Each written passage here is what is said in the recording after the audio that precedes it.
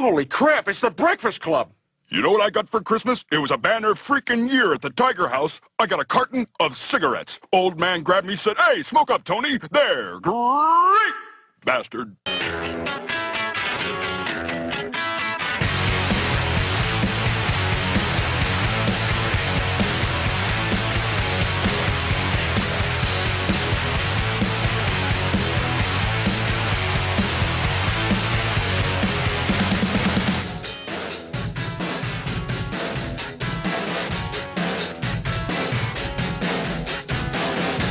Suffocates you more than the passing of everyday human events.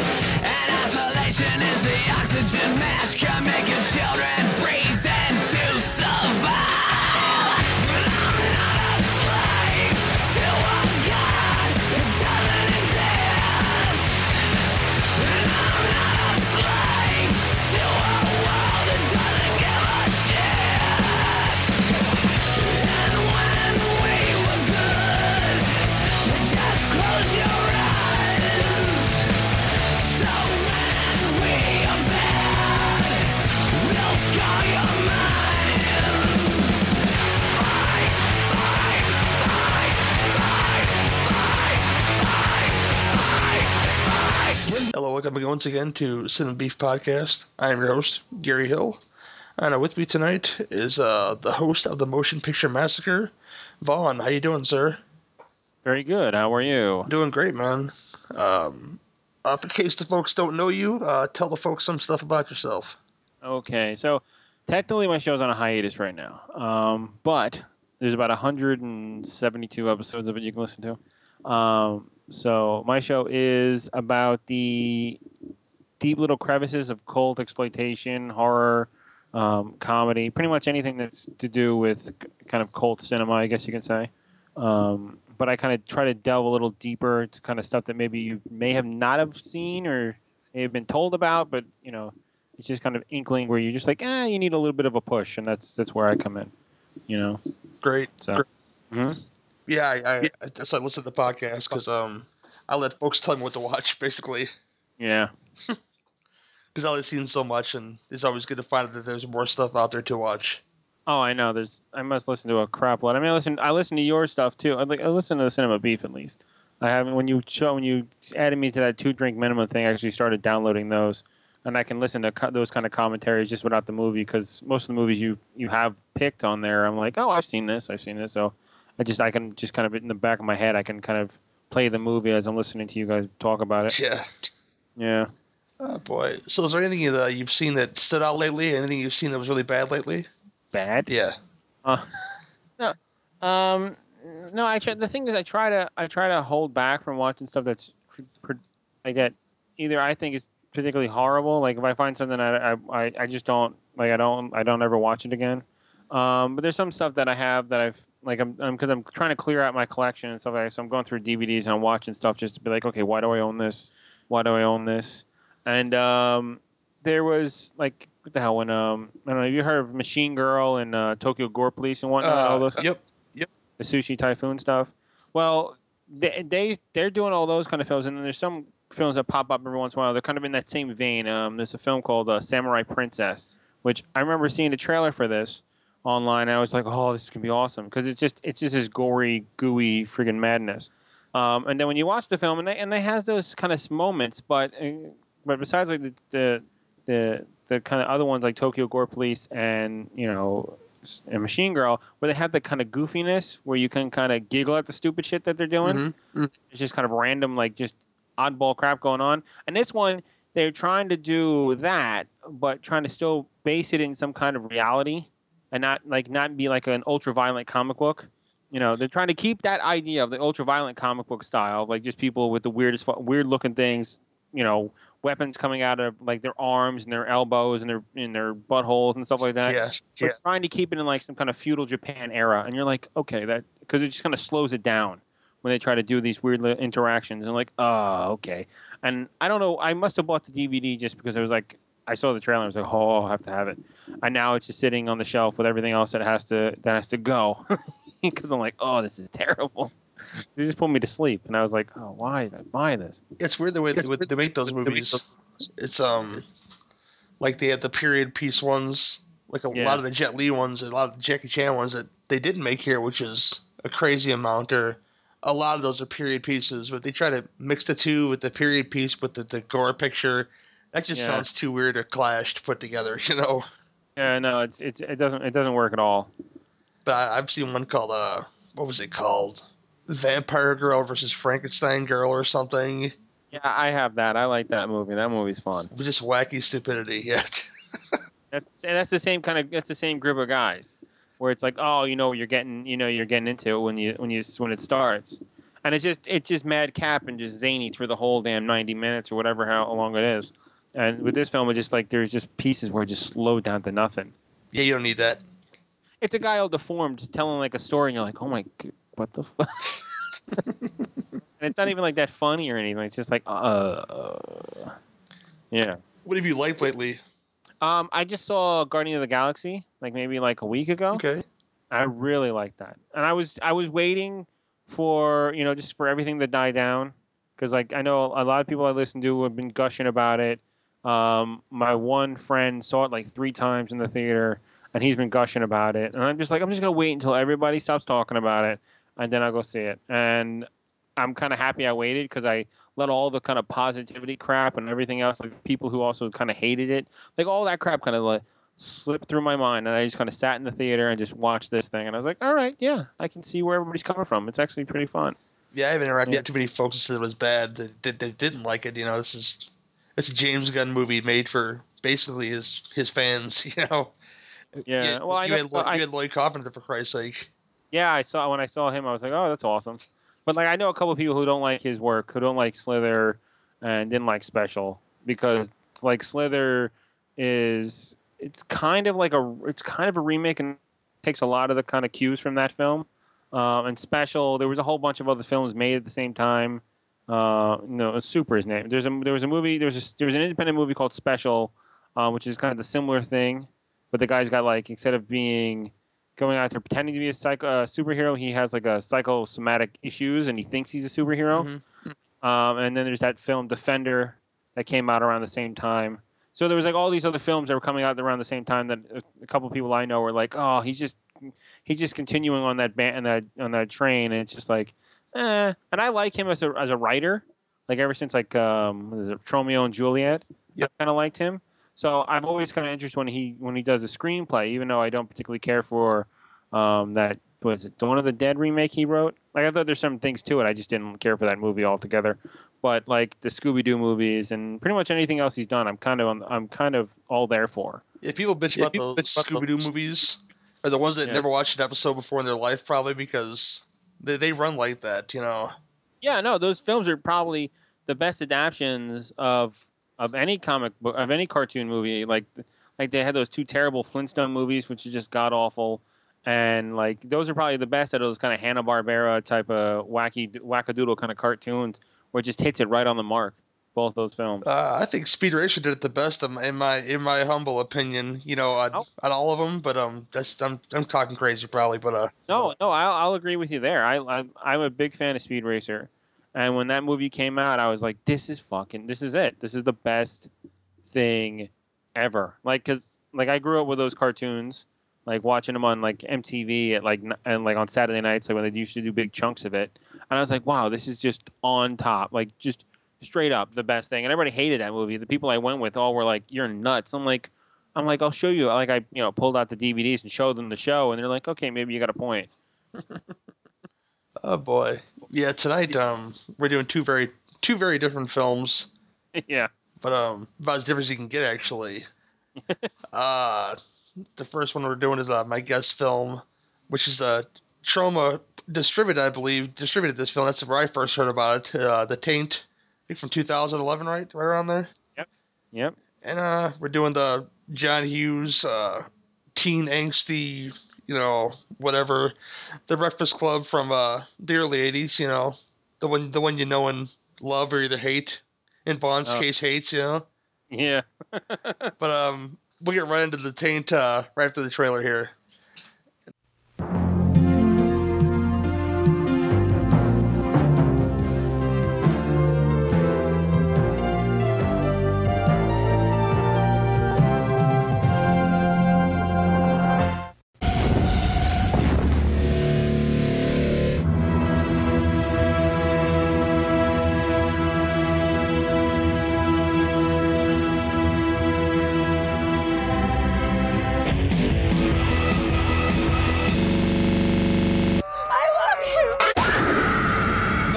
stop anything ever again.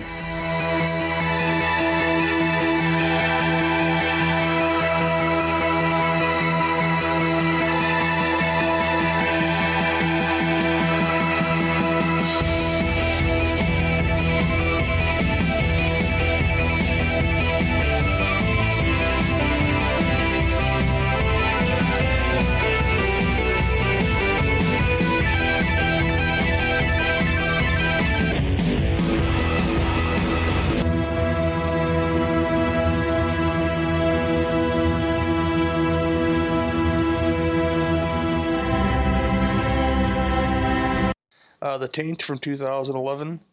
There's no plot synopsis on here, so basically, I'll read what somebody wrote on IMDb. The water is tainted. The taint poisons the minds of men, turns them into raging misogynists, monsters who want nothing more than to crush women's heads with rocks and other objects. When society is transformed into a land of sadistic violence and horrible brutality, it's up to Phil O. McGinney, ridiculous fucking name, and his hot friend Bissandra, what a stupid fucking man, retarded, to combat the horrible evil that is the taint. Can they survive a world brimming with castration and endless head crushing? And that's probably the best synopsis for this film ever. Because that's all it is. It's craziness. Yeah. And some guy constantly changing sunglasses. Yeah. From the thinking ones, the white ones, to the I need to do business black ones. It's fucking awesome. Just from that, the get go from that film, as when it starts, when you get out of the beginning of the crawl, and you have him sitting there with some chick, and there's a guy, like a hillbilly dude, walking around with a scythe, just random, and he all of a sudden he just shows up to them, and he's running after good old he's running after good old Phil with a poop falling out of his pants. You're like, just fucking, that's great. I'm in right there. I can't do anything else. I'm gonna sit down. And some people watch Heat, and they're like, oh my god, okay, I got to sit here and watch this for 2.5 hours. This film, whenever time I put it on, it's just like, all right, I can't do anything else. No, I don't care if we're eating dinner. The house is on fire. I'm watching the movie. Just fucking, it's great. I love it. Yeah, the taint to me was I got turned on to it because it was something Troma was putting out. Yeah. And I'm a big Troma fan, so when I see the stuff that they're not necessarily making, but they're distributing, I'm always curious, what it is or what it's all about. I'm always more curious when they decide to pick something up and release it. When two guys, there was a Drew Bolduc and what's his fucking other name? What's the other guy's name? Dan Nelson. They wrote and conceived this whole damn thing. And when they showed it, I saw it here actually in a theater in Jersey, because every once in a while the Troma does their Troma. What the fuck's it called? The Troma dance stuff, and they do it here. They do it in Jersey every once in a while, and they showed that during one of them, and I was just like, oh, this is awesome. But I got to see this film before that because they were selling DVDs prior to Troma getting it, and that's the DVD I have. Oh wow! And, yeah, they were selling. So I have one of the old original DVDs. I never even got a chance to pick up the one that Blu-ray that Troma put out before it went out of print. And now I'm kind of kicking myself because I want to actually have it. I don't know. I don't think it'll look any better than the DVD I have, because it actually looks pretty good on my playing off my Blu-ray player. But I don't know. Just to see that kind of stupidity on Blu-ray would be like, it's just, oh, that's awesome. Yeah. But with Troma, when Troma decides to take the dive and actually not let Lloyd, direct the film, and they say, okay, we're going to give these guys a couple of bucks. We'll buy the film off them. We'll do whatever we want with the release, but we'll buy the film off them because we want to support them. And it's probably one of the best non-Troma films made in the last 10 years. Yeah, I can agree there. Yeah. Because it hits every friggin' thing that Troma is known for. Oh yeah. Bad dialogue, crazy people for no apparent reason, because they're just, random head crushing. Random head crushing, yes, definitely. You get to see it all. And it's whatever they're using, probably some kind of melon or paper mache or something something really shitty looking, but yeah, because people's heads break open way too fast in this fucking movie. Oh man, yeah, you got these characters in this film though. That's what got me. You see this dopey guy who is our hero in a way, but our whatever guy in a lot of ways.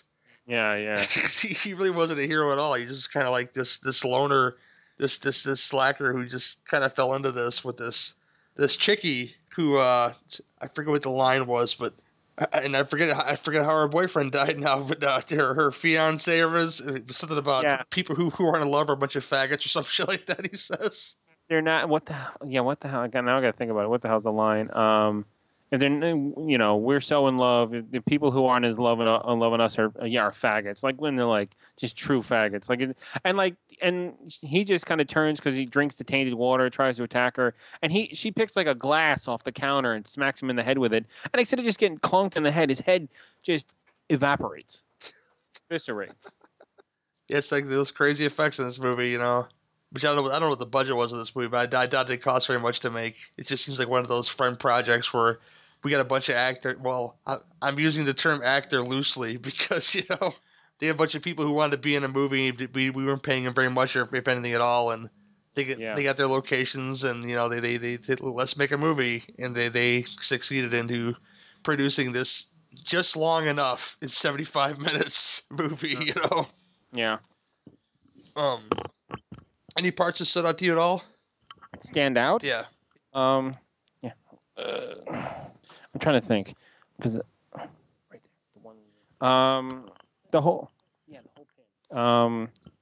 The whole recap story with the scientist. How you get that's one of the more standout parts for me is because you get all these kind of weird characters introduced and they all get their own little backstory. Like we just talked about with Missandra's backstory and how she figured it all out. You get the gym teacher's kind of screwy backstory, kind of Rocky impersonation montage going on. Yeah. But when you're introduced to the scientist and his kind of his madness, like the way he looks, he's covered in like some kind of weird Japanese mask, and he's got a claw hand, and he's just running around ripping people's faces off, and he drags them back to his little the basement of his friend's house. Yeah. Where he could just drink wine and go crazy. And then he explains his whole backstory, which is probably a good 20 minutes of the film. At least. Yeah. And it's just the madness that goes on with the whole, the father is like, oh, whatever tale you guys don't take, give it to old dad. It's like before he goes ballistic and starts killing them. I don't know. The thing is, the story is such a simple friggin' thing where it's just, all it is just, okay, let's do a film where, where the water gets tainted and the guys, and it only affects men, and it causes them to go ballistic with their erect penises out running around, jizzing on things and hitting women in the head with rocks or twigs or throwing them off bridges or lighting them on fire. Yeah, this is by far the nastiest bukkake porn you've ever seen in life, but non-boot. Not porn at all. It's just, a bunch of dudes with uncontrollable ejaculation problems, craziness. Yeah. And the whole thing, the one thing that really kind of stands out to me is the score. The score is kind of this weird hybrid of Nintendo video game scores and kind of, like I said, with the gym teacher has this kind of, this epic kind of manly Rocky-esque kind of song that plays through his whole montage, especially when he's working out. Because most of that montage is him pumping iron and, wrestling with guys and pushing his girlfriend over. It's just or going nuts. He doesn't even he's one of those full misogynists. He didn't get tainted by the water. He just went ballistic on her because he couldn't handle her crying and beats her to death with a lamp. And you're and it cuts to another flashback in his life when he was a kid because his father would beat his mother and he'd be like, oh, it's totally fine. With the holding the belt in his hand as he's snapping it. And it's what the flashback within a flashback within a flashback. It's just okay, that's just totally fucking bonkers, but that works. Yeah, this whole movie is bonkers. Which is, the whole thing with the explanation, the 20-minute explanation of what the taint is and how they created the taint and all that stuff. That's what takes me out of the movie, actually. Oh, so yeah? it hurts it, in my opinion. It could have been a little 5-minute thing, let's sit down with this guy with the mask and tell him a story, and. When they explain that they're making an erectile dysfunction medicine, and they're able to sell it to some wacky Japanese guy who he's either talking to himself or he's talking to them, in some scenes We're like, what'd you say? He's like, oh, no, nothing. And he's kind of like, and it's just like, and then you get that commercial that's in there with the Nazis. Yeah. Where the fuck? And it's like, okay, that's great. And it's like, they automatically, like, but like the guy they sold the medicine, the idea to, he's already figured out that the medicine causes everybody to go nuts and kill people.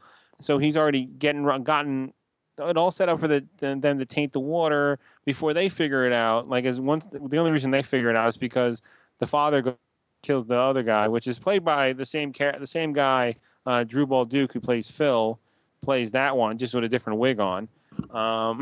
It's just the same guy with different glasses and a wig, and it's like, and then he figures out, he runs back to them and like, oh, too late, and then presses the button, and like, it's like all hell's breaking loose. And within the film, I think Sandra says it at one point. She goes, "It's been 12 days," and like he hasn't. So our main hero here hasn't had a drink of water in 12 days. So it's like, okay. And then like at one point he's like, I'm so thirsty. It's like, really? It's so like, then there's some great lines. Like there's this line when he first sees everything after he meets Miss Sandra, and he sees a woman running in a pond in like a stream, and she's being chased by two other guys, and they kill her and like slam her head into a rock, and he just falls on his knees and goes, "But she was so hot." Like, and you're just like, oh man, that's great. I love it. He had a shot, man. Oh yeah, he seemed like he did, like, because the school he was at, he was pretty much banging every girl in the place. Supposedly. Yeah, because all the rest of them were just too interested in playing friggin' soccer or any kind of game where it was shirts and skins. Yeah. Fucking yelling at the fat guy to take his shirt off. He's like, "Come on, just one more. If I had to tell you one more time." I think one of the biggest flaws of the movie is that I never knew it was a flashback or not. Oh, okay. Especially with the gym teacher. Yeah. Who seemed like the same exact way, yeah, whether it was at the taint or not, you know? Yeah, he's an asshole regardless. It's awesome. It's like, that's the best. Like, yeah, he's just a big jerk off no matter what. Yeah, in the last 20 minutes, it was freaking bonkers. Were just a bunch of erect dicks chasing him around and him shooting them off with his perfect shot, by the way. This guy's a crack shot at shooting off dicks, because one shot, one blow out the little head, man. Just boom, boom, boom, boom, you know.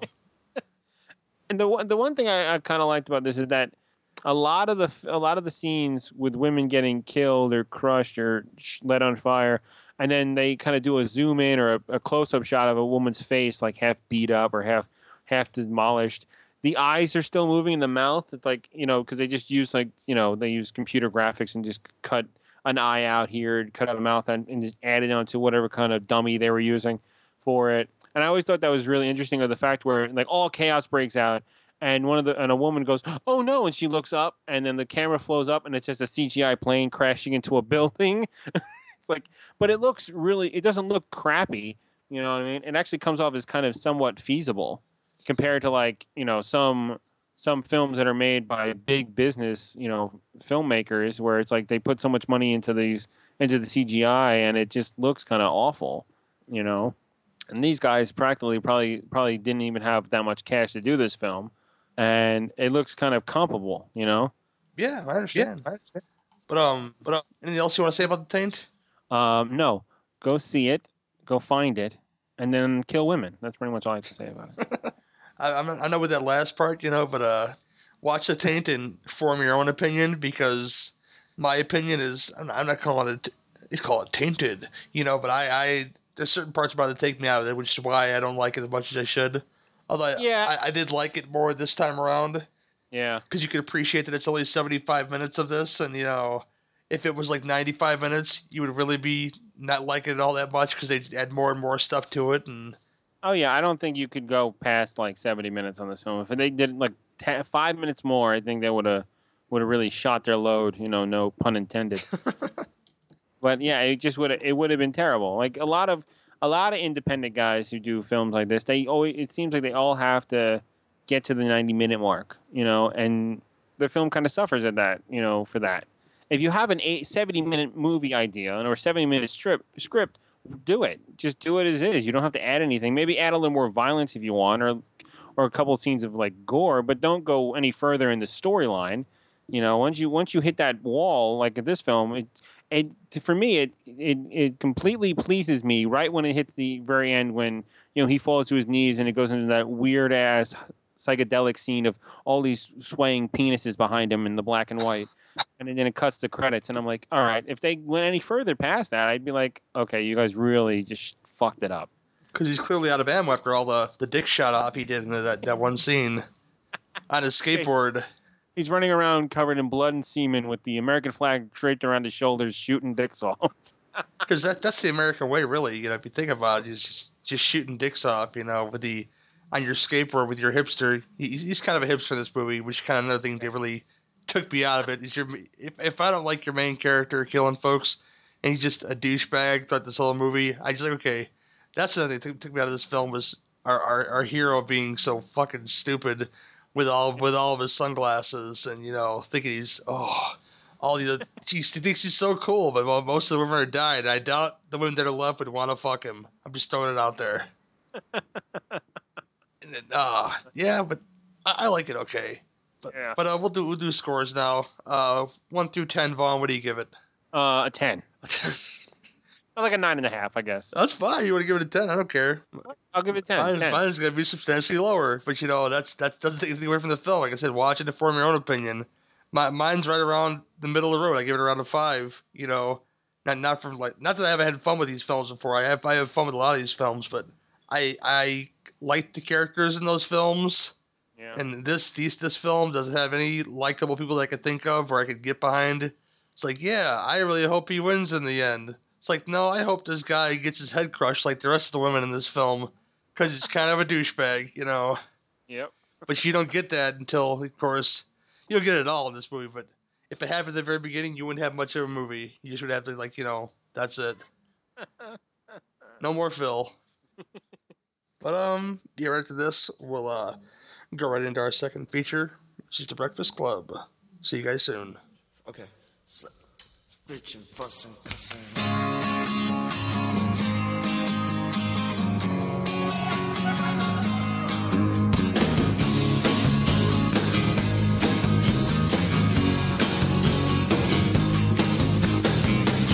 I used to love her, but I had to kill her. I used to love her, yeah, but I had to kill her. To put her 6 feet under, and I can still hear her complain. I used to love her, ooh, yeah, but I had to kill her. I used to love her, ooh, yeah, but I had to kill her. I knew I'd miss her, so I had to keep her. She's buried right in my backyard. Oh, yeah. Ooh, yeah.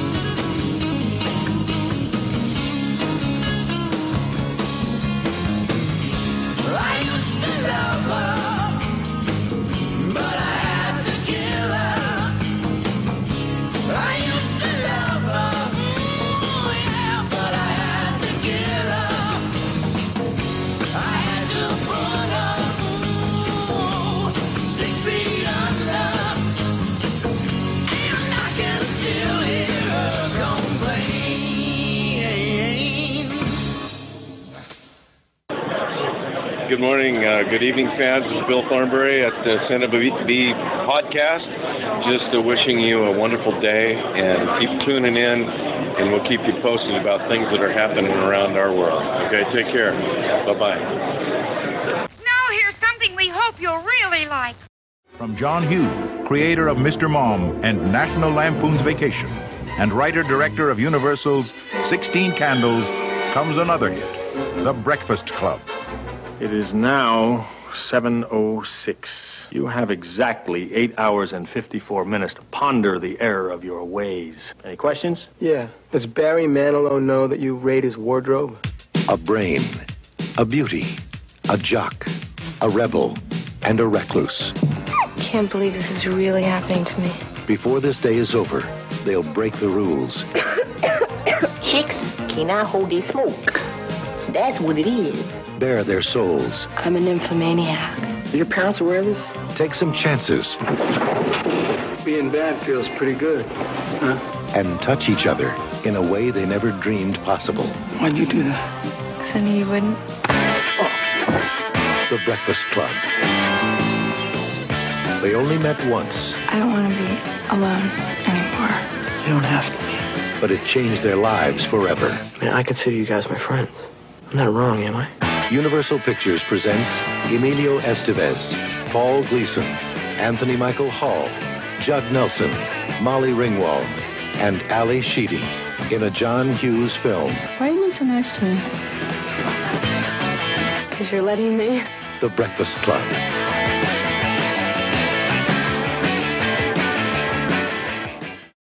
The Breakfast Club from 1985. Plot synopsis is this: 5 high school students, all different stereotypes, meet in detention where they pour their hearts out to each other and discover how they have a lot more in common than they think they do. This, of course, is directed by and written by the late John Hughes, which is an Illinois boy. I can get behind that. Main cast, a lot of folks you know, including Emilio Estevez, Judd Nelson, Molly Ringwald, Ali Sheedy, you know, all those folks from the 80s that you either know and love or you know and hate, you know. Vaughn, you're the only one I know that doesn't like this movie in any kind of way. Why don't you like The Breakfast Club? Why don't I like The Breakfast Club? I don't like it because it's one of these films that was kind of thrown down my throat as a kid. Oh, you're gonna love this movie. You're gonna like a lot of John Hughes films, where it's just like, oh, you're gonna love this. You're gonna love this. Like, no. Like, and there's only maybe like I think 2 John Hughes films I really like, and that's 16 Candles and Uncle Buck. Everything else I think is kind of this middle of the road kind of 80s claptrap. Even was it Plane, Trains, and Automobiles? Everybody's like, you don't like that movie? I'm like, no, it's too sentimental. It gets really freaking. That's what he does. He pulls you at your heartstrings. You'll have all this enjoy this crap, and at the end you find John Candy's, alone, and that's the only reason he's kind of been hanging around Martin the whole damn time. You're like, fucking son of a bitch. With this film, I just don't like the fact that it's so like, every character is just one cliche after another, after another, after another. And the fact that the Molly Ringwald character is such like a, she's, Miss Priss. And then you have, the John, he's, such a nerd. And then you have the Judd Nelson character, who's the loner. And it's like, Ali Sheedy, who's the weird girl. And the only reason everybody kind of takes interested in her is after she gets all dolled up and shit. And then Emilio Estevez wants to bone her. It's like, really, motherfucker? That's another thing I hate about his stuff. Like it's, Pretty in Pink. You have the one chick that friggin' Molly Ringwald's character is friends with, who's, she really doesn't have a style. She kind of changes her style week to week. And the only way guys look at her nice is when she's all dolled up and becomes average like everybody else. You're like, fucking shit. So automatically the film kind of just irked me when I was a kid, and it's continued to irk me. It's like this and like St. Elmo's Fire, films where people when I was growing up were like, oh, these are great films, and I'm like, it's like with this film, it's like there's too much, like the comedy just doesn't work. To me, the comedy works, but then when he tries to shoot these sentimental things in there, it just feels so out of place. Like it should be this kind of weird, goofy comedy where they're all trying to get out of this place, and they're all trying to coming to terms with the fact that they need to kind of work together to get out of detention on Saturday. But it's like, oh no, we have to do that. Then we have to figure out each other's issues and learn to love each other. And it's like, ugh. Well, they're there for 10 hours. They talk about something. Yeah, I know, but I mean, like, it's something that you would not like. To me, it's something I never dealt with in high school. I never dealt with this amount of like other people's garbage, like unless I was dating somebody. That's the only time I really had to deal with so much garbage on about someone's life. And like the fact that everybody's parents are such shit. Like, and I understand that there's a concept of being a kid that age where you feel like there's a lot of weight, there's a ton of pressure and the weight of the world's on your shoulders. But the way he writes it and the way he puts it together, it's just, it feels that like they're the only ones. Like they're not like their parents are working like, shitloads of hours to make sure that they do everything, or like, and it just makes the parents like look like total fucking pieces of shit, and they probably are. I mean, like, I don't know, but that you never really get to meet them. You only see them when they drop the kids off and pick them up, and they're all like, they all have these expectations, like, because I guess when I was a kid, I didn't have that kind of crap. My parents were just like, do whatever makes you happy. And, we're not going to sit there and, give you shit about it. With this, it's like everybody has such a kind of high standard. Even the Judd Reinhold character, who's a fucking, like, he's a douche, or at least that's what like he comes off as. He's actually, a decent guy when you really get to know him. You're like, really? Like, I knew guys like him back in high school. They weren't good guys. Even if you got to know them, they were still terrible friggin' people that are probably in jail right now. You know what I mean? Like, and I knew people like pretty much every kind of person like this, except for maybe the jock character. Most of the people I knew who were into sports and into football were, somewhat decent people who didn't have parents who pushed them around. And it irks me the whole time. And people sit there and continue to, backslap, John Hughes and give him all this credit. And it's just like, yeah, okay, he had a couple of good films in the 80s. And it's like he got more and more delusional and, kind of gave up on Hollywood and ultimately died because of just, old age. Not even old age. He just died because he didn't take care of himself. And, and like, what was it? There was a documentary came out like the year before he died. It was being made, I think, the year before he died. And it was this documentary where it was these ultra fans, and they were going all around. They were doing interviews with past people who worked with him, like actors and actresses and producers and everything like that. And they were trying to get him to get out of his kind of hole and, do this interview with them. And he rightly declined. And the whole doc is pretty much this big kind of, like, it's this big circle jerk about how much they love his movies and blah, blah, blah. And pretty much everyone they talk to says the same thing. They all keep saying the same thing, how he was such an interesting person, and his scripts were so kind of hit to the heart of what kids were going through at that time. And it's like, kids were going through that shit all the time. Like, it's not like just the 80s where the kids were so precious. You know what I mean? The kids in the 60s were had a lot more shit going on than the kids in the 70s and the kids in the 80s and the kids in the 90s. And it's just like, really? Like, the whole me generation idea of the 80s it was another thing that really irks the hell out of me. I've been ranting for a couple minutes, so you want to say something? No, this is all good stuff. Keep it going. Keep it going. No, but the thing, like, it's just he was given too much carte blanche, I guess you could say. John Hughes. He was just like, he had all these films that kind of worked in the 80s, and then, as like it started getting closer, like what? Like, I'm trying to think. What was the last thing I saw? Like, he wrote he wrote a lot of great, interesting films, but the problem with him was that, like, as they started taking more and more of the control away from him, he started just getting more and more like crazy about it. Like, oh, I can't do this. Like Curly Sue was like the last film that he like wrote, directed, I think, and like was one of the producers on. And then everything else after that is either producer or writer, and it's not all that great if you look at the stuff after Curly Sue. And Curly Sue isn't even that good. It's kind of a real mid-level film, And I know he wrote Dutch, like, which is a film that I really like. I'm a fan of them too. But like, I think it's because he kind of went out of his he kind of brought back the whole idea of what Uncle Buck was all about in that film. That's what I feel. That's why that film works for me. But if he directed it, I think it wouldn't be as good as it turned out to be. Because there's kind of weird edges on that film, and there's weird moments in that film. Just he wouldn't have let happen, as a director.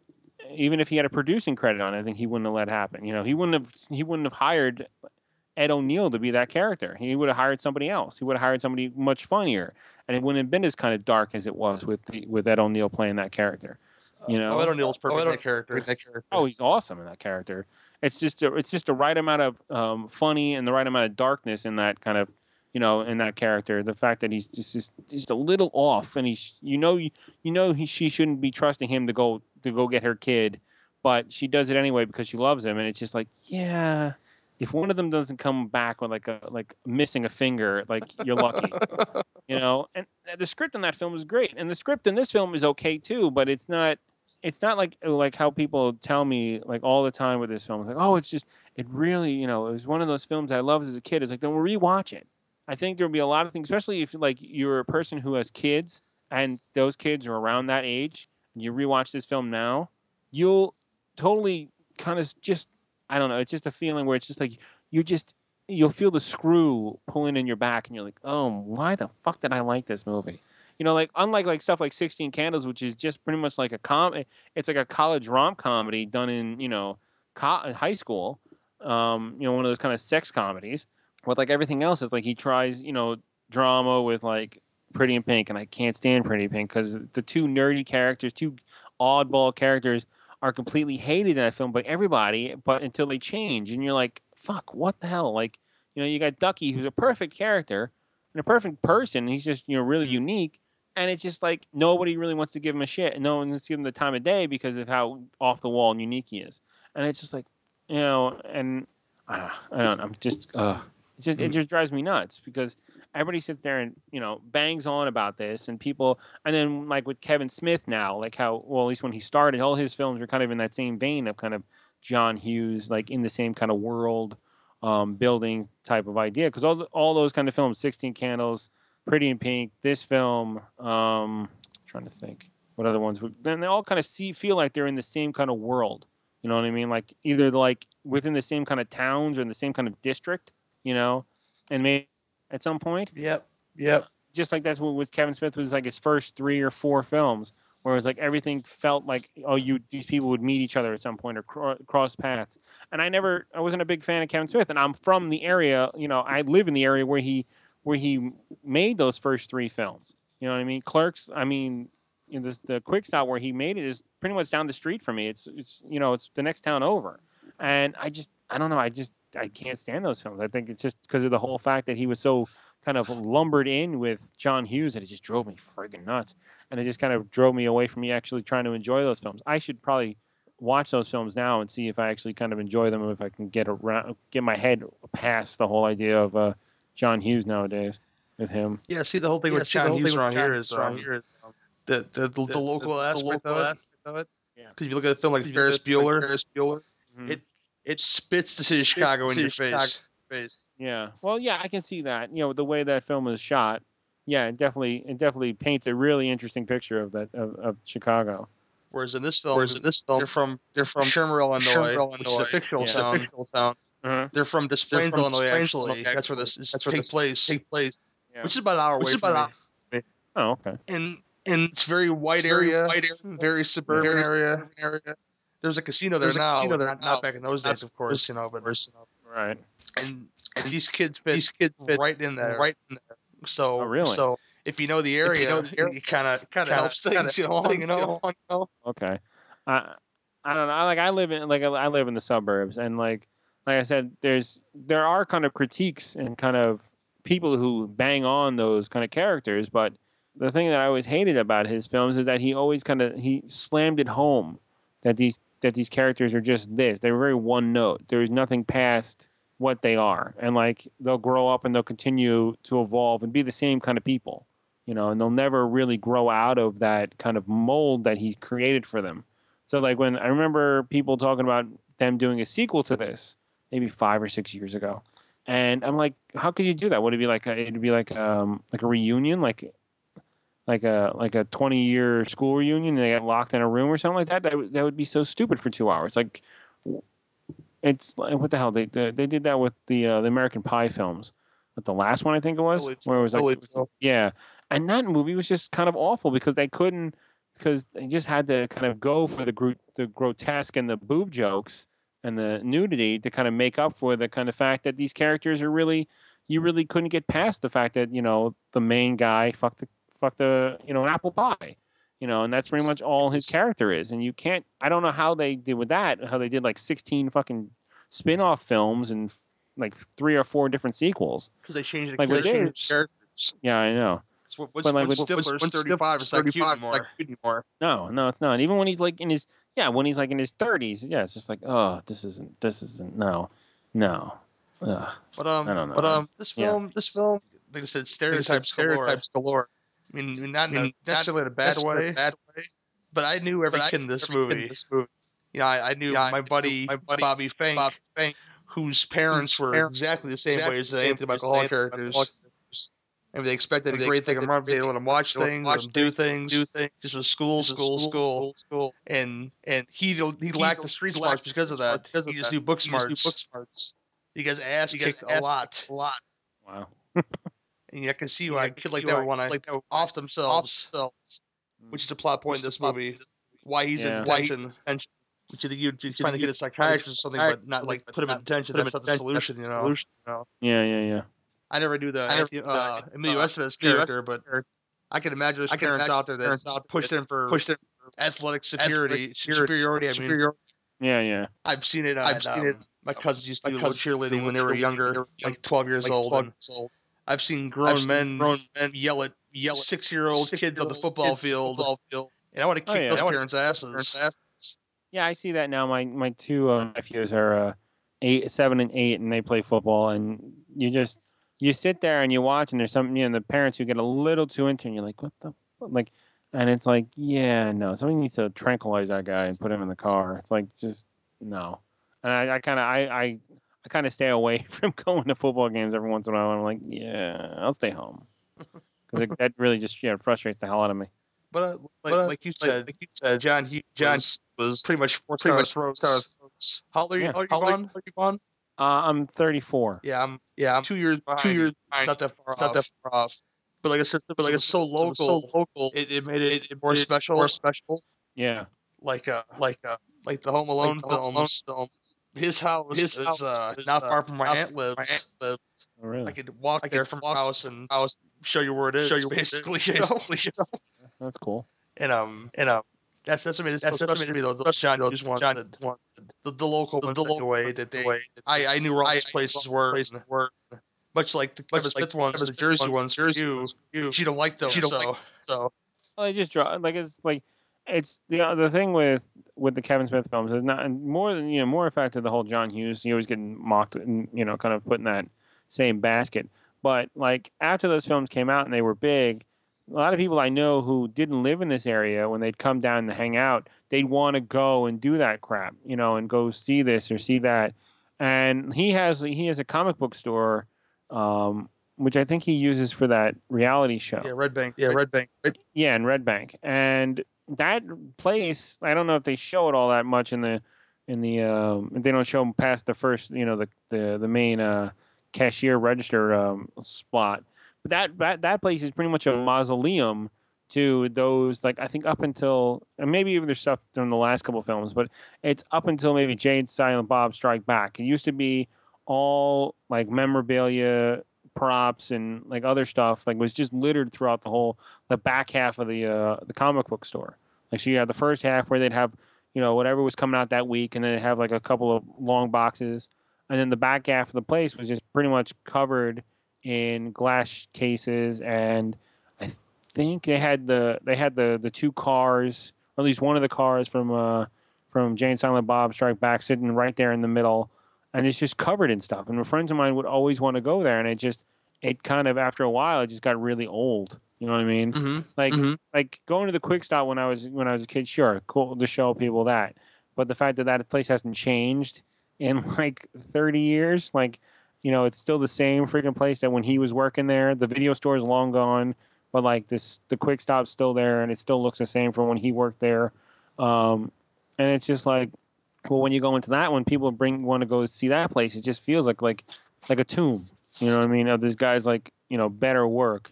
And like I've heard interesting things about the last 2 films he's done, but I just haven't been interested in really even kind of renting them or it's kind of giving him any kind of cash. Well, I understand. Yeah. So, but yeah, this one compared to other works, like it. I think I'd say this is the cream of the crop because it's not a comedy, but there is jokes in there. It's not really a drama either, but there is dramatic scenes in here where basically all their angst comes out to the forefront. Bender's shitty home life, what's expected of our Emilio Estevez character. You don't know much about Ali Sheedy's character at all, except for the fact that she lies a lot, apparently.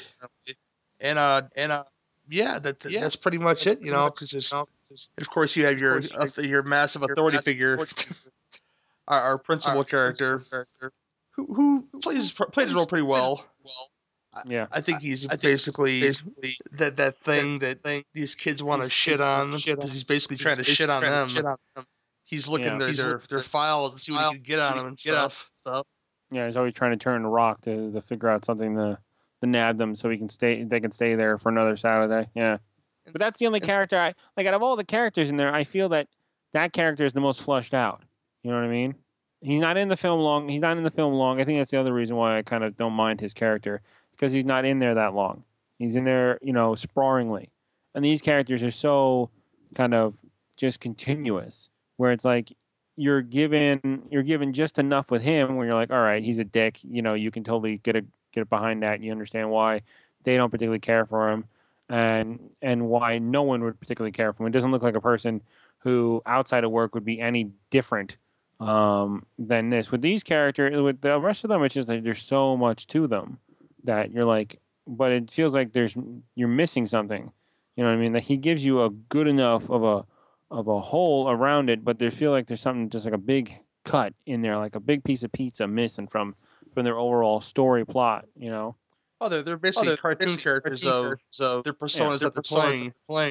Judd Nelson in particular, you know, mm-hmm. with this whole yelling and being loud and I'm as tough as I want to be, but I got a soft spot inside. Yeah. Because he used to bang the prom queen and deep down inside, you know. Yeah.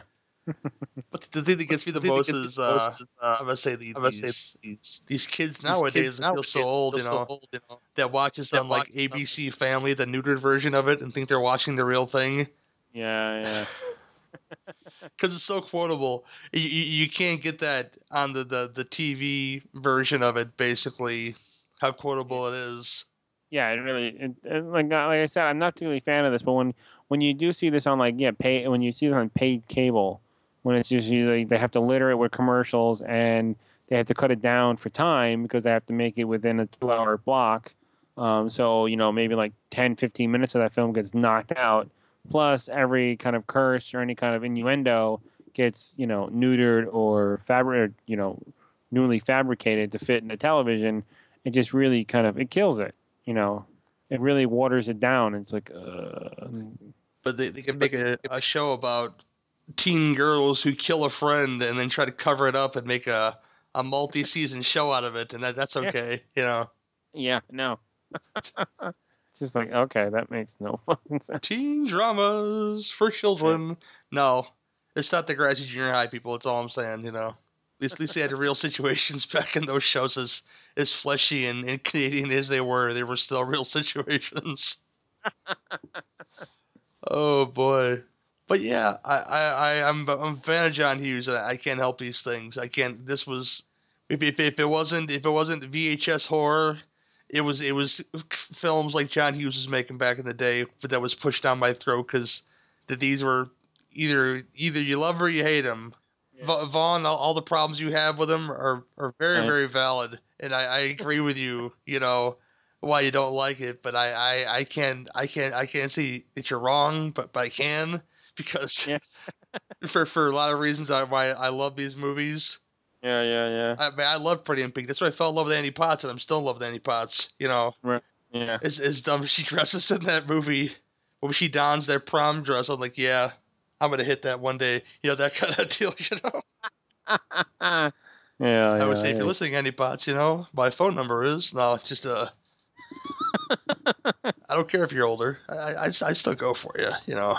Yeah. I'm one of those guys who's an avid fan of Helen Mirren. I do strange things to that old woman. You know, come on now. But yeah. Anything else you want to say about the Breakfast Club? I think I've made my peace. Are you at peace? No, never at peace with John Hughes. Never. But yeah, all the things I said and all the things Vaughn said is it's valid stuff, you know. But we'll do grades now, I guess. What do you give 1 through 10, Vaughn? I'll give it a 4. That's low, man. Yeah. I like I said, it's just it just rubs me the wrong way, you know. And That's it's fine. It's something you should see, but it's nothing like, you know, I don't know. You know, it's not something that I would, you know, I'm gonna get on the rooftop and start, you know, praising for, you know. I'm more like I'm under the car kind of telling you about it, you know what I mean? Yeah. Yeah, my score for this film is kind of hard not to be biased, you know, being a product of the time I came out of and the area I came out of. But I'll give it a solid 7 for the non-neutered Breakfast Club, because watch it on Netflix, kids. Don't watch it on ABC Family. Yeah. That's bad news. You know? Are there better John Hughes films? Hell yeah, there are better John Hughes films. Yeah, that's how I watched it, and then my wife was like, "Oh wait, I have this on DVD," and we watched it, and I watched it from the beginning, and I was like, because she's sitting there watching it, really enjoying it, because she likes that movie, and I'm like, just seething next to her. I'm like, You want to watch it for laughs? You're watching the wrong movie. I get some genuine laughs out of this film. Yeah. I mean, anything Judd Nelson says pretty much, you know, gold in my opinion, but you see, he's a cartoon version of himself, and boy, you get up, we'll get up, it'll be anarchy, you know, stuff like that. You know, it makes me happy.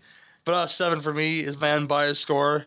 If I had my way, it'd be a 10. But you know, you have to be subversive when you're rating films for podcasts. So, but yeah, that's about it for this one. We'll be right back to close out the show.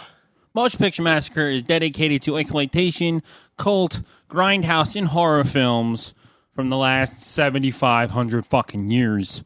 I don't fucking know. It's everything. If you're interested in that, check out motionpicturemassacre.com, or if you're on iTunes, search Motion Picture Massacre, and you'll find it. This has been your announcer, Cowardly Fuck Your Bags, signing off. Eat a dick.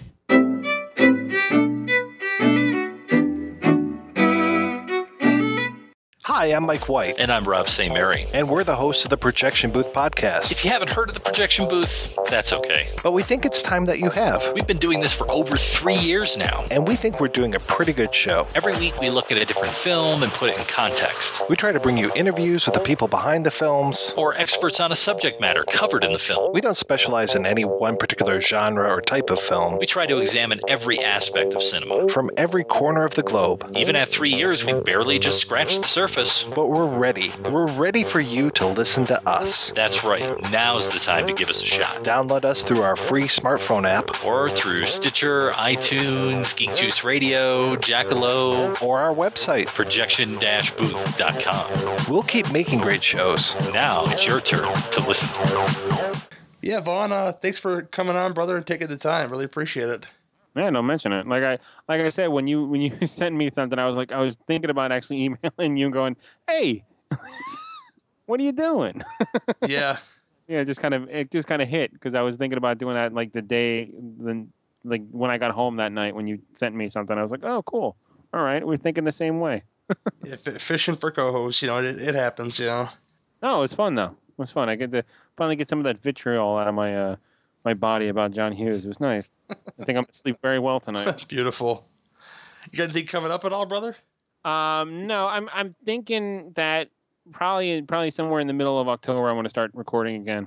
It's been really chaotic with the summer, my job, and we're winding down, but like by the end of October, beginning of November, we're gonna start winding back up for Christmas, and it's just like, but I think I've been kind of relaxed enough where I haven't had to worry about podcasting or any kind of other thing going on with this beautiful hobby of mine, where I'm like, all right, I'm gonna just do a zen and just kind of start fresh, you know. So hopefully, probably in the middle of October, I'm gonna start just recording again, get everything. But like I said, there's like 173 episodes of the show out there. So if you want to go out and you can just go from I wouldn't tell you to start from the beginning, but maybe like 3 episodes in and then kind of go from there.